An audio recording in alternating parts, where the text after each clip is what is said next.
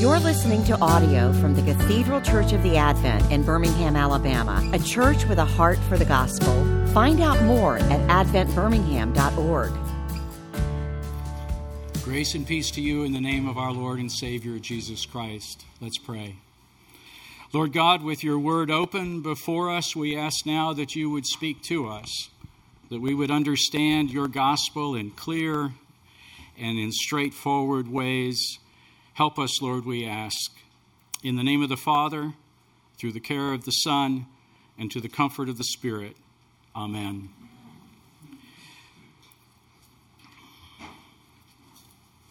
Jesus reaches the turning point in the gospel in this particular narrative sequence. We are in a series of Lent, 40 days plus 7 Sundays, 7 Resurrection Sundays and 40 days in which the church characteristically thinks long and deep about what it is to follow Jesus Christ, what it means to follow him to the cross, and to follow him in the hope of the resurrection. These are serious days, aren't they?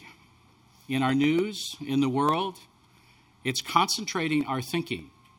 It's causing us to reflect deeply on what we are dependent upon and in whom we have our salvation. So it's as if the whole world is conspiring with a Lenten feel to it this year, where we are thinking about what it is for us to be followers of Jesus Christ. This is a high point, the Transfiguration, where Jesus before 3 disciples is transfigured with heavenly glory. The first line of this Matthew 17, after 6 days, Jesus took with him Peter, James, and John. If you count backwards 6 days, you come to the very important point in Caesarea Philippi where Jesus asked the disciples, "Who do people say that I am?" And their response to that was to compliment. The popular opinion about Jesus was positive. Some say you are Elijah. Others, John the Baptist, one of the prophets. And Jesus then stopped and said, "Well, who do you say that I am?" And it's Peter who spoke. Oftentimes, Peter's speaking as kind of the representative disciple, the outspoken, precocious disciple. And Peter said, "You are the Christ, the Son of the living God."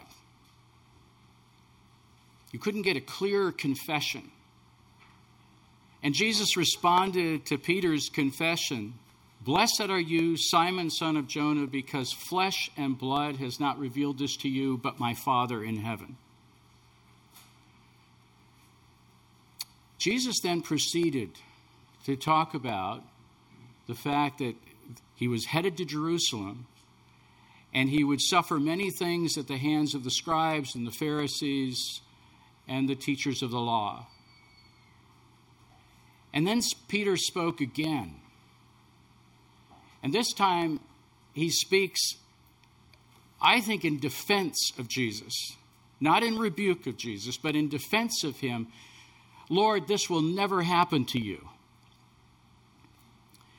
And I find it striking sometimes the distinction in our own lives between confession and commitment. We get the confession right. You are the Christ, the Son of the living God. But we struggle with the implications of the commitment aspect of that. Jesus responds to Peter, "Never, Lord, this is never going to happen to you," with a strong rebuke. "Get behind me, Satan." There's no question where Jesus is interpreting Peter's well-meaning, maybe well-intentioned, honorific statement to Jesus. Jesus responds to that as a dangerous thought. You're not thinking the thoughts of God, you're thinking the thoughts of man. And true enough, Peter at this point has no idea of how Abel's sacrifice ties into Jesus' cross. No idea that Abraham standing on Mount Moriah with knife in hand before Isaac is a picture of what is going to happen to the Father's Son on Calvary. No idea of how the Passover lamb, celebrated by the Israelites on the night that they exited Egypt, has a redemptive symbol of what is going to be finally, climatically fulfilled in Jesus on the cross. No idea that Isaiah's description of the suffering servant is a picture of Christ. That's not in Peter's mind. That hasn't come together yet. All of these symbols and pointers and object lessons of redemption that have been moving toward an understanding of the cross have yet escaped Peter. He doesn't comprehend that. He gets the confession, but he doesn't know the cost that God will pay in order to fulfill our redemption, to provide for this Eucharistic table in the presence of our enemies. He hasn't gotten that yet. Jesus goes on to say, whoever wants to be my disciple must deny himself, take up his cross daily, and follow me. That was 6 days ago. Now on the Mount of Transfiguration with Peter, James, and John, they go up to a high mountain. Caesarea Philippi is at the base of Mount Hermon, which rises 9,000 feet high.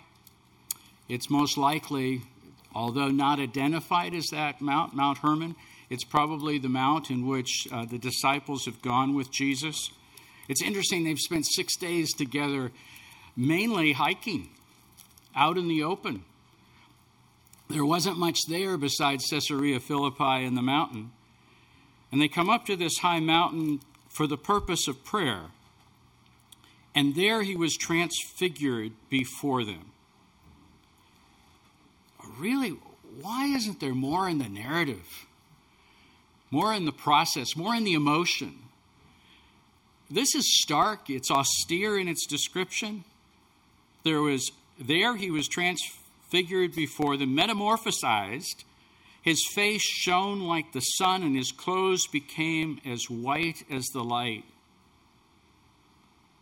Do you realize that when Jesus was born, and the power and the brilliance and the light of the angelic host, but none of that was reflected in Jesus? Jesus was an ordinary baby. When Jesus rose from the dead, and again you have the angelic figures that are brilliant, illuminating, but Jesus is mistaken as the gardener.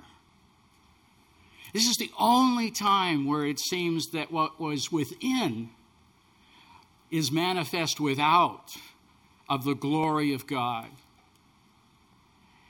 It is both a testimony to Jesus, the Father revealing himself in this way, in his humanity, as well as a testimony to Peter, James, and John.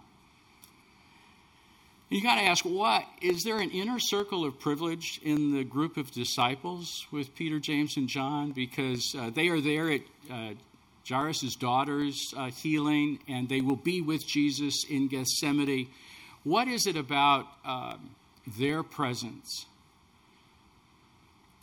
C.S. Lewis talks about the inner circle of privilege, the inner circle of the elite. This is not an inner circle of privilege. The closer you get to Jesus, the closer you get to his cross, the closer you get to the meaning of what it is to be committed to Jesus Christ. It's an inner circle, I think, of responsibility. It's an inner circle of sacrifice. It's an inner circle of service. The closer you get to Jesus, the more you're going to understand about what it means to really follow him. So the question is, do you want your confession tested with the reality of what commitment means? Do you want to get close to Jesus? Do you want to understand better? Do we want to understand better what it is to really be committed to him? He was transfigured before them.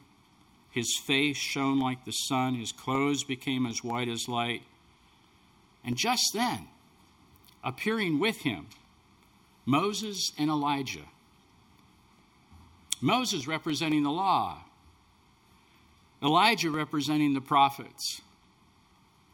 Suddenly it's like all the law and the prophets show up as if to be in the presence of Jesus, who is fulfilling the law and fulfilling the prophets. And Peter, again, I think Peter's really trying hard to say the right thing here because he blew it before and he got a severe rebuke from Jesus. Now I think he's, Lord, it's good for us to be here. I remember hearing a sermon that was just on that phrase, Lord, it's good for us to be here. But I do think that if my sermon was based on that phrase, I think we'd miss the point. Yeah, it's good that you're here. And Peter adds, if you wish, I will put up 3 shelters. One for you, one for Moses, and one for Elijah. Oh, Peter, he really means well.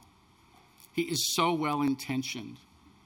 He's the activist in the group who wants to do something. He wants to respond by setting in motion something that honors the Lord, honors Moses, honors Elijah. Lord, it's good for us to be here. Sometimes as Christians, we go through a phase of this kind of well-meaning, well-intentioned activism. And we're like Peter. We so much want to honor the Lord. But how do you honor the Lord?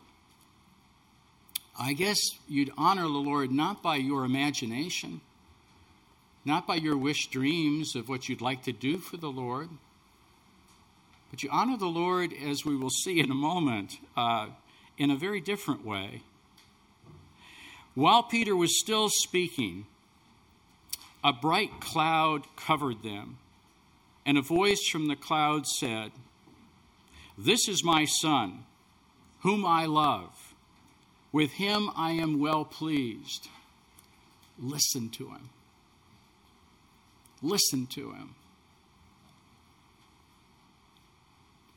It's not enough to be carried away by the glory of the transfiguration. I do think it's important for us as believers today to understand what mitigates against the testimony of the transfiguration. What mitigates against the testimony of the transformation, the transfiguration, is our false views of transcendence. Trying to kind of create a sense of transcendence in our own lives, an attempt to create a sense of significance, of value, of meaning. A few years back, 2 leading philosophers, U.S. philosophers, Richard Dreyfuss and Sean Kelly. Sean Kelly was the chair of the philosophy department at Harvard when he wrote this book. Wrote a book entitled All Things Shining. And they said in this book that there really is probably no universal truth. There probably is really no transcendent reality. So they suggested, in order to keep at bay the nihilistic, despairing, depressing thoughts, because there is no transcendence, to sort of create and to go back to Homer and the Greek gods and develop an understanding of their moods. Their gods kind of were expressions of their hopes and their dreams and their thoughts, and they focused on that kind of feeling of transcendence. Well, Kelly and Dreyfuss, they argue that since there is no transcendence, we need to kind of rediscover it. You might discover it in a sporting event where you sense that sense of ethos, that wish that something of the powerful moment impresses you. Or it may be a sexual experience, they say, or it may be the Thanksgiving family meal, that's where you experience transcendence. I say all of that just to put it in contrast with the reality of a God who has spoken, a God who has made himself real in the incarnation, the reality of the Word being made flesh and dwelling among us, and we behold his glory, the glory of the only begotten of the Father, full of grace and truth. I say that so that we do distinguish between our false attempts to create transcendence in so many different ways and the real transcendence that we desperately need. We need to be in the presence of the one who really does manifest the glory of God, the one who is the way, the truth, and the life, and that no one comes to the Father but through him.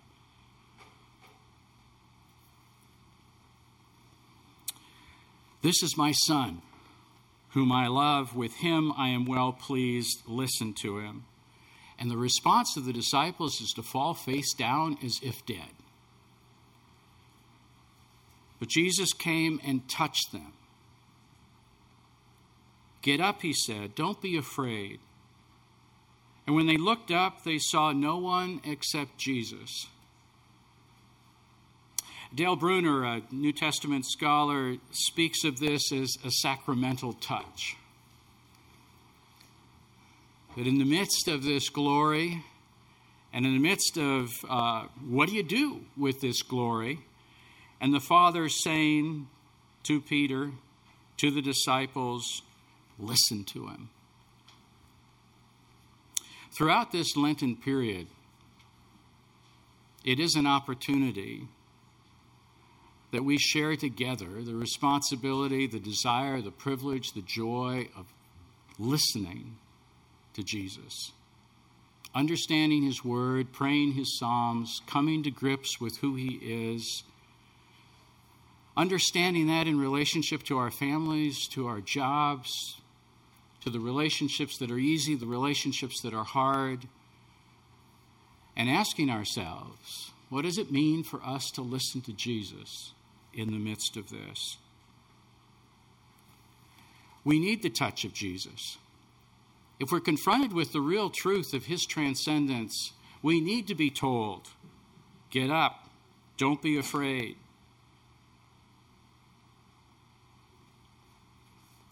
The Father said, listen to him. The Father didn't say, listen to me, because what the Son expressed was everything that the Father was and is and stands for. The Father didn't say, listen to them in terms of Moses and Elijah, because everything that Moses and Elijah stood for and said was now fulfilled in the Son. The Father didn't say, listen to the disciples, because everything that the disciples will say about the Son is only because it is the word of Christ. So we have a challenge before us to listen to Jesus. I have 3 adult children, all married, and I have learned something about relating to in-laws. Through Jeremiah's eyes, I see Kristen, his wife. Through Andrew's eyes, I see Janini, his wife. And through Kennerly's eyes, I see Patrick. I've learned to try to understand my children's spouses through their eyes. And I want to see Jesus through the Father's eyes. In all of his glory, in all of his truth. And at the Transfiguration, we get something of a glimpse of that. I've seen the Son through the eyes of the Father in preparation for the cross. I want to see Jesus through the fullness of the revelation that has been given about him. And I want to follow Jesus. And I need his sacramental touch, which is about what we're going to receive when we take the cup and we take the bread. In the name of the Father, Son, and Holy Spirit. Amen. You've been listening to audio from the Cathedral Church of the Advent. If you live in Birmingham or find yourself visiting, we hope you'll join us for one of our Sunday services. Find out more at adventbirmingham.org.